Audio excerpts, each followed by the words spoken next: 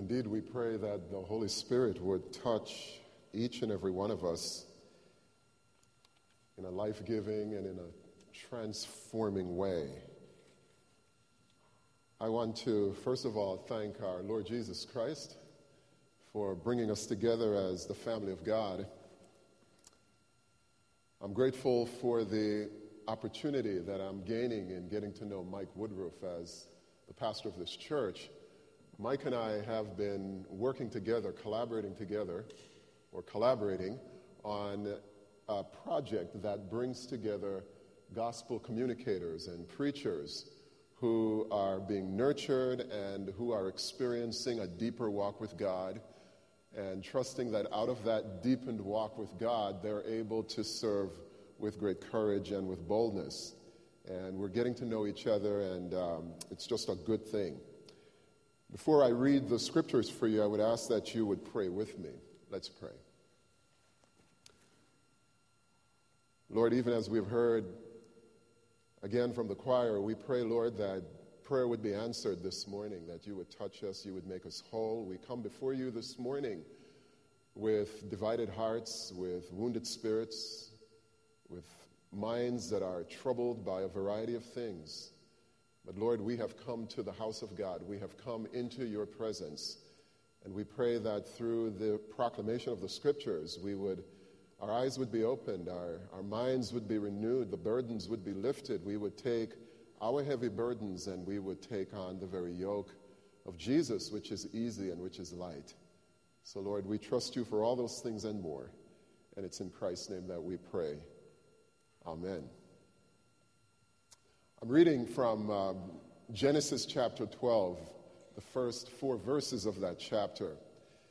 And this is what it said. The Lord said to Abraham, "Go from your country and your kindred and from your father's house to the land that I will show you, and I will make of you a great nation,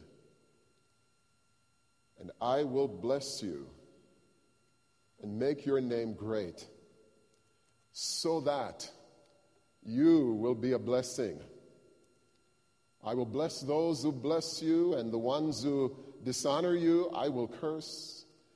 And in you all the families of the earth shall be blessed." So Abraham went as the Lord had told him, and Lot went with him.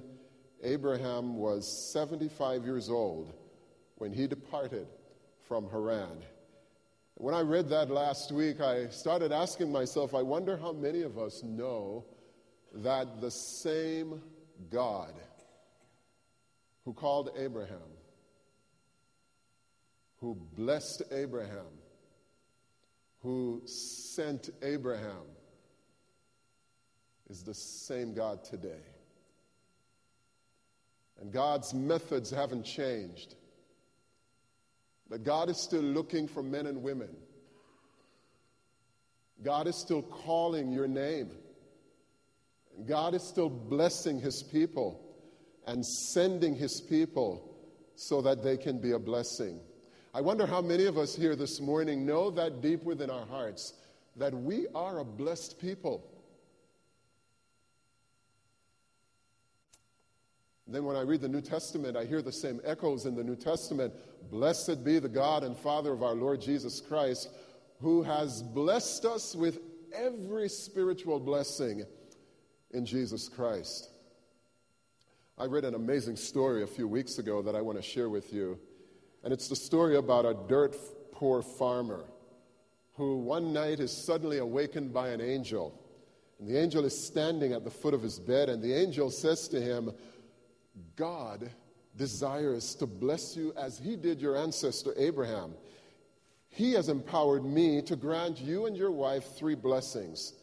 But this is the only condition. Your neighbor whom you dislike will receive a double portion of what is given to you and your family." And so they were so amazed, they were so astonished. And since they were very, very poor, the first request that they offered to God was that they would have 1,000 head of cattle. And they knew to get 1,000 head of cattle would break the cycle of poverty in their lives that their family had endured for years. And no sooner had they made the request that they heard noises now coming from their land. And he and his wife rushed out the door, and lo and behold, 1,000 cattle. So they immediately knelt down and they began to pray and give thanks to God, and they praised the name of God, and they were filled with overflowing joy. And he and his wife went out later that afternoon to survey the land, trying to see where they should build these barns so that the barns would hold the necessary grain in order to feed the herd. And they found a spot, and they decided they were going to build it just over there on the hill. And then as they reached the hill, they could see their neighbor's field, and they could see the herd of 2,000 cattle. And immediately their joy disappeared, and they went home angry, and they were so upset that they wouldn't eat their supper, and all they could see, their neighbor had 1,000 more cattle than they did.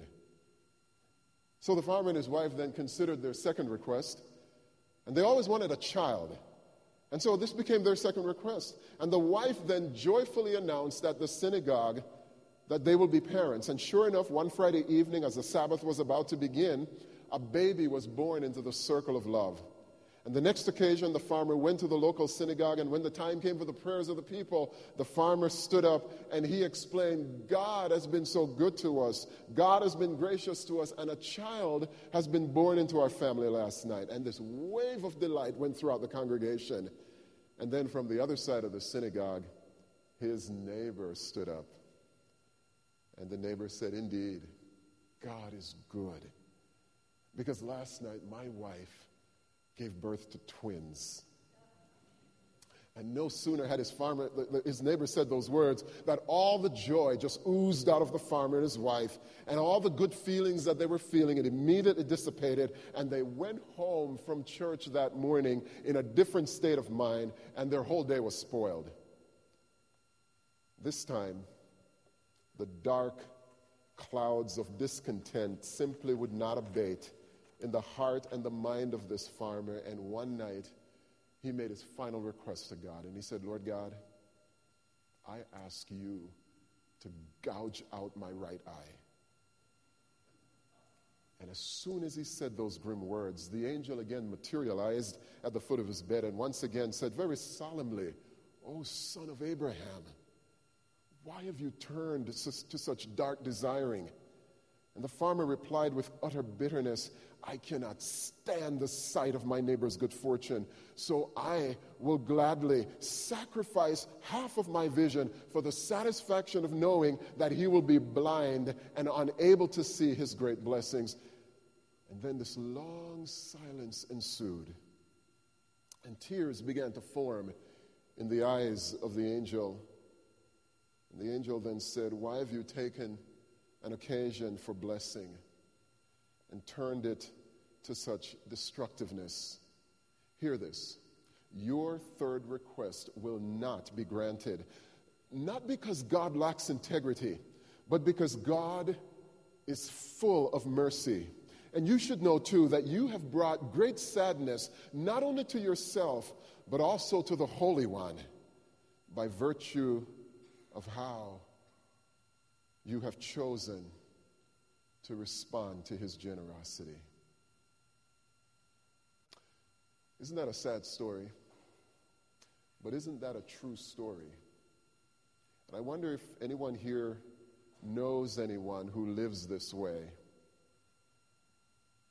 Never content, never grateful for who they are and what they have, because as they look across the aisle, or they look over their neighbor's fence, or they look into the next office cubicle, that person is doing it a little better, earning a little bit more trimmed, a few more six-packs, a little bit more here, something. The neighbor has it a little bit better than you. I wonder if there is anyone here who is so distracted, so unhappy because of what others have. And if that's the case, I'm here this morning to help you with that. Because I want you to know this morning that God has blessed you.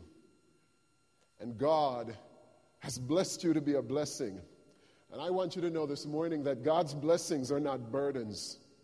That when God blesses us, it brings joy to our lives. And when the joy of God fills our lives, we're able to share that joy with others. And I want to use the story of Abraham as a way to help us to enter into that. You see, Abraham was called the father of faith. And this is why his story is really our story. And there are three ways in which Abraham's story speaks into our lives. And I want to get really personal with you this morning. I want to tell you a little bit about my own life and how God has blessed me out of the situations in which I've lived. I am not sure how Abraham heard God's voice, but one of the first blessings that God placed on Abraham was the blessing of just hearing God call his name. We don't know how Abraham heard that, but one day God simply showed up in Abraham's life. And God showed up in a way in Abraham's life that Abraham could not ignore the voice of God. Was it in a dream? Was it a sign? Was it a vision? Was it a message from someone? We don't know. The important thing to note is that Abraham heard God tell him to make three very radical sacrifices. And I want you to think about those radical sacrifices with me this morning. The first radical sacrifice that God placed on Abraham was this: I want you to go from your country to a land that I'm going to show you. The second thing God asked him to do is, I want you to go from your extended family, your relatives, your clan. And the third thing God told him to do was, I want you to go from your father's house, from your inheritance, your siblings. In other words, Abraham, I want you to give up everything that you have, everything that you've known, everything that defines you, everything that brings you security. I want you to give it all up. For what? And then God tells him, in return, I'm going to give you four things. I'm going to give you a land. I'm going to give you a great nation, a great people, a goyim, as the Hebrew says. I'm going to bless you with a great name. And I'm going to pour out my blessings upon you, Abram, so that through you, all the families of the earth would be blessed. Abram, I want you to know that you're blessed so that you can be a blessing. And I love this story. I love it because, as was said earlier, my wife and I were born in Kingston, Jamaica.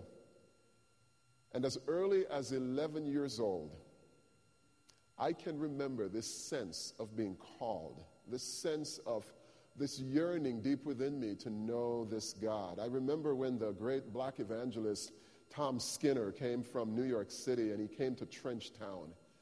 And if you know anything about Jamaica, and if you know anything about Trenchtown remains one of the toughest and poorest sections of the inner city of Kingston, Jamaica. Is anyone here familiar with the music of Bob Marley? A few? Yeah, a few. Well, you remember that one song that Bob Marley would sing, "No Woman, No Cry"? And there's that one line in his song, I remember when I used to stay in a tenement yard in Trenchtown. And where we lived was separated from Trenchtown by this park. And as a little boy, I can remember going into that park. I would fly kites. I would fight little boys in the park. I played football, not with my hands, but with my feet. And Trenchtown was right next to where we lived. Well, Tom Skinner came to that part of Jamaica, Kingston, and he set up this evangelistic ministry. And so from where I lived, I could hear his powerful voice booming through those speakers on those warm Caribbean nights. And what I remember about those nights was that I didn't want to go. I think the meetings went on for about a week. Members of my family went, and I didn't want to go. I can't remember why, but I just stayed home. And I sat there in my backyard listening to this man preaching. And not only did I hear Tom Skinner's voice, but I remember hearing this other sense of God's voice in a strange way. 6 years later, I'm at the age of 17 years old. It's Sunday morning. I'm big and I'm tall and I'm in control and nobody can make me go to church. And I had stopped going to church. And I'm lying in bed that Sunday morning. And my mother and my sisters were getting ready for church. And the radio was on. And I heard this song being played on the radio. The Savior is waiting to enter your heart. Why won't you let him come in? There's nothing in this world to keep you apart. What is your answer to him? Time after time, He's waited before, and now he's waiting again to see if you're willing to open the door. Oh, how he wants to come in. And I'm telling you, have you ever had the experience where you feel like somebody's looking at you? You feel like there's a presence with you? I was alone in my room, and I felt like somebody else was in the room with me, and I shot up out of the bed, and I looked around, and the room was empty. Looking back on that experience, I now know that it was the Lord's presence who was there. I now know that the same God who called Abraham was calling me into a covenant relationship with himself through Jesus. And you know, just like Abraham, I was not seeking after God. I wasn't loving God. I was pagan to the core. Captain of my high school basketball team, ungodly. I was disobedient to my parents. But then God, who is rich in mercy, that's the thing I want you to hear. That's the greatest blessing of all, that no matter how far you have gone, this God comes after us, and he loves us. And God, who is rich in mercy, rich in grace, sought me, bought me with the precious blood of Christ. And I'm here to tell you this morning that even if you've lost your job, and that's rough, you've lost your 401k, and that's rough, you've lost a family member, and that's devastating. Even if all hell is breaking out in your life this morning, I want you to know that there is a blessing that nothing can unearth, nothing can unseat, and it's the blessing of knowing that your life is hidden with God in Christ Jesus, that the sovereign God of the universe has called you into a relationship, and nothing can separate you from his love. That's the greatest blessing of all. That's the blessing of Abraham. That's the blessing that God has poured out upon you. And many of you here know what I'm talking about because you've been called by God too. But there was a second blessing that God poured out on Abraham, and it's this blessing that comes from this generous God. Because not only did God call Abraham, but God blessed him. Blessed him and said, I'm going to bless you with a land. I'm going to bless you with a great name. I'm going to bless you through a great nation. Of course, it was fulfilled because Jesus Christ comes as a direct descendant of Abraham, who was the ultimate blessing of all. This is the nature of God to bless. I went back and I read some examples. In Genesis 1, the Bible says that God blessed Adam. God blessed the seventh day. God blessed the male and the female. God blessed Noah and his sons. God blessed Abraham and Sarai in their old age with a son. And then at the very, very end of Abraham's life, we read these precious, precious words. Now Abraham was old. And in our culture, we don't celebrate being old. But the Bible says that Abraham was old. He was well advanced in years. And then it said this, and the Lord blessed Abraham in all things. I want you to know this is what God does. Everything that God has made has the stamp of his blessings. And I can remember as a child when I was growing up in Jamaica, our family didn't have a lot of material things. We just didn't. You know, as a child growing up, I never had a bicycle.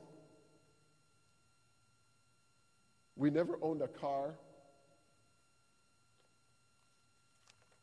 We never owned a telephone. We never took a vacation. And then when I got old, I realized why we didn't need to, because Jamaica is surrounded by all these white sandy beaches. And you're the guys who need the vacation, so you travel to Jamaica. So I didn't feel too bad about that part after a while. But you know, growing up as a child in Jamaica, I knew I was blessed. Because I had this incredible grandmother who loved me. I have a mother even now. I call her my heaven-sent mother, because she was one of the first persons I remember who taught me about Jesus from the Bible. Growing up as a child in Jamaica, there was never a day that I went hungry. I never had to sleep in the streets. I never went without clothing. I was never deprived of love and affection. I knew I was special. We didn't have everything in terms of material things, but yet I grew up as a child knowing that I was blessed, I was joyful, I was peaceful, I was filled with happiness. But one of the biggest blessings I remember as a child receiving in Jamaica was the day when my mother and I took a walk to the local library. And we just walked out of our house and walked a few blocks down the street, and there's this library. and she allowed me to fill out a library card because I was a reader by then. And I still remember the smell of walking into that little room with all those books and the smell of those books. And this whole new world of information opened up to me. And through my mother, I received that great blessing. I learned through my mother the power of gratitude, the power of just saying thanks, thanking God in everything, even though our material resources were limited. My mom was still a giver. She was a lover. She served God, and I learned that from her. I learned how to tithe from my mother because she just walked in that spirit of gratitude. 2 years ago, my wife and I had to go back to Jamaica. And we try to go back every year, but this was not one of the occasions that we wanted to go back because her father had just died. And I went back to do the service. And when it was time for us to go home, the fellow who was driving us back to the airport decided to drive along a certain road in Kingston that is called Spanish Town Road. Spanish Town Road runs directly past where I grew up as a child. And I hadn't been down that road in quite some time. It was dark. It was early in the morning. But through the glare of the street lights, I could still make out every nook and cranny of my little neighborhood when I was growing up there. And then we drove past that little library. And I don't know what happened to me, but that flood of memory started washing over me, and I got so emotional, and I started crying right there in the car. And I wasn't crying tears of sadness. I was crying tears of joy and gratitude, because here I was at this point in my life, and I started to say, God, you've been so good to me. I don't deserve this. I do not deserve this. That God has allowed me to have this wife of mine for 28 years. That God has allowed me to have precious children. That God has allowed me to have opportunities to study and to gain an education. That God has given me good health. That God has given me good friends. That God has allowed me to be pastoring a church like First Pres in Evanston. And I said, God, where would I be if you hadn't called me? And even when the plane landed in Pittsburgh hours later, I was still wrecked by the grace of God.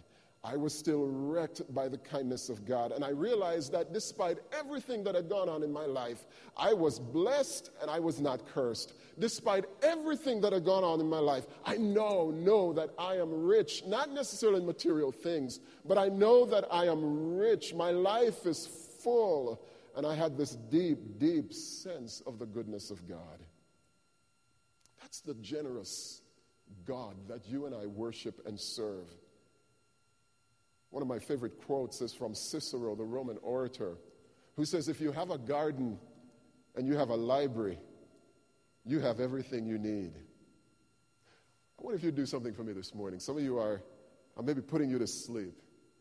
So I'm going to wake you up. I just want you to say with me, I am blessed. Can you say that? Say it one more time. Say it like you believe it. Yes, you are. And you are blessed because God is a very generous God. He loves you, He cares about you, and He pours out His blessings upon you, and that is who you are. Here's the last thing that I saw in Abraham's story that I think speaks to us. Because not only did God bless Abraham so he could be a blessing to others, but God also called Abraham and told him to go. And the scriptures tell us in verse 1, God said to him, go. And in verse 4, it says, Abraham went. And in 1981, I left Jamaica for America, and I left rather reluctantly. I did not want to leave my island home. But over the years, as I look back, I realized that this was part of God's plan for me. I remember when I landed in New York City, October of 1981. Ronald Reagan was in the White House. And the first thing I noticed when I came to America was this wealth of opportunity that abounds for those who want to acquire an education, for those who want to increase their material standing, that America is a blessed nation. The other thing I noticed coming to America was that Americans are very generous. America is one of the most giving nations on the face of the earth, giving to other countries, giving to people. And I've met so many wonderful, wonderful people who have reached out to me at different times in my life and really were the hands of God and the blessing of God to me. But the third thing I noticed when I moved to this country was that I met so many people surrounded by this sea of opportunity. People who had so much going on for them, and yet many of the folks that I met were so unhappy. And I would often say to myself, how can a people who have so much of this world's goods still be so unhappy? And I think part of the answer is bound up in the story that I shared with you at the beginning, that many of our folks do not appreciate what they have. Some folks today don't even appreciate the fact that they live in a country like America. People today are constantly distracted, constantly worried, constantly focused on what other people have and not what God's doing in their lives. And so they have no time to stand back and say, God, thank you. Thank you for your blessings. Thank you for your love. It's hard to do that if you're worried, if you're envious, if there's no gratitude in your heart. You know, one of the reasons why we need to own this, it's because you and I live in a hurting world. And one of the things that I've been praying for our church, and I would pray the same for Christ Church, is that God would give to each and every one of us people eyes. People are hurting. People are broken. And I learned a long time ago that the way God works, God is not going to send the angels now to touch and to heal and to give and to encourage and to build up and to provide. God is not going to send angels. God is going to send you and me. We live in a hurting world. We live in a world that is fraught with revolution. And every minute you turn the TV on, you hear of countries being overthrown, of wars and rumors of wars. And I thought to myself, wouldn't it be wonderful if we had a revolution in service? Wouldn't it be wonderful if we would have what I call a servolution, where instead of violence, God's people would be raised up to just be an army of people doing good? I think of that passage in Acts chapter 10 and verse 38, where Peter said that Jesus was anointed by God with the Holy Spirit to do good. And everywhere Jesus went, Jesus did good. Wouldn't it be wonderful if as local congregations, we would also know that we've been blessed and anointed with the Holy Spirit, and that everywhere we go, we are empowered and blessed by God to do good? I'm talking to you. Yes, you are blessed and anointed by God to do good. Wouldn't that be amazing? That'd be a powerful thing to consider. And I don't know what you do with your Monday through Friday life, but I wonder what you'll do on Monday and on Tuesday and on Wednesday, knowing what you know now, that you have all of God's blessings in your life to make a difference in someone's life, to make a difference in your neighbor's life. And your neighbor could be the person who lives on the other side of your fence, but I like Jesus' definition. Your neighbor is anyone who has a need. And if God has blessed you, and you see a person with a need, that person becomes your neighbor. That person becomes your mission. And God is now saying to you, go. I call it flowing in the Holy Spirit. And I literally try to do that. When I wake up in the mornings, I say, God, would you use me for your glory? Would you use my hands? Would you use my feet, Lord? You've given me this body. Would you use my body? Use me for your glory. Help me to follow you. And I don't know what God's going to do at that point. But I don't just take people for granted. Whenever I meet someone and I'm talking to that person, I'm literally praying at that point. As I'm looking at that person, I'm saying, God, what do you want me to do with this meeting right now? Is there something you want to do through me for this person? Then God, show me. Why do I do that? Because I know God has blessed me with so much. And I remember last week I was getting into my car and I saw this guy.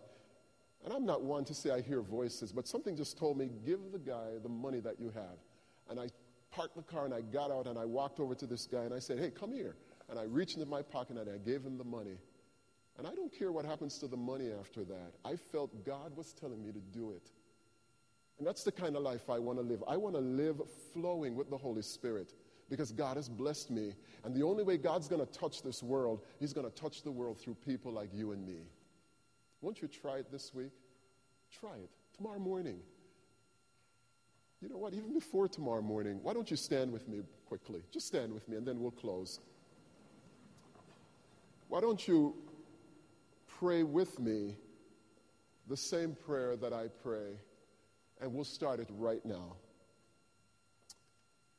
What I like to do, I like to lift my hands up, and it's not because I'm a charismaniac. I'm actually charismatic, but I'm not a charismaniac. But I like to lift my hands up because the lifting of your hand, it's an act of surrender. You say, God, I give up. It's you. You're the boss, Lord.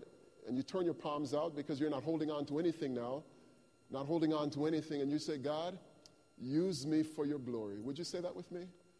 Use me for your glory. Use my hands. Use my feet. Use my mind. Use my body. God, use me for your glory. In the name of the Father, and the Son, and the Holy Spirit. Amen. Please be seated.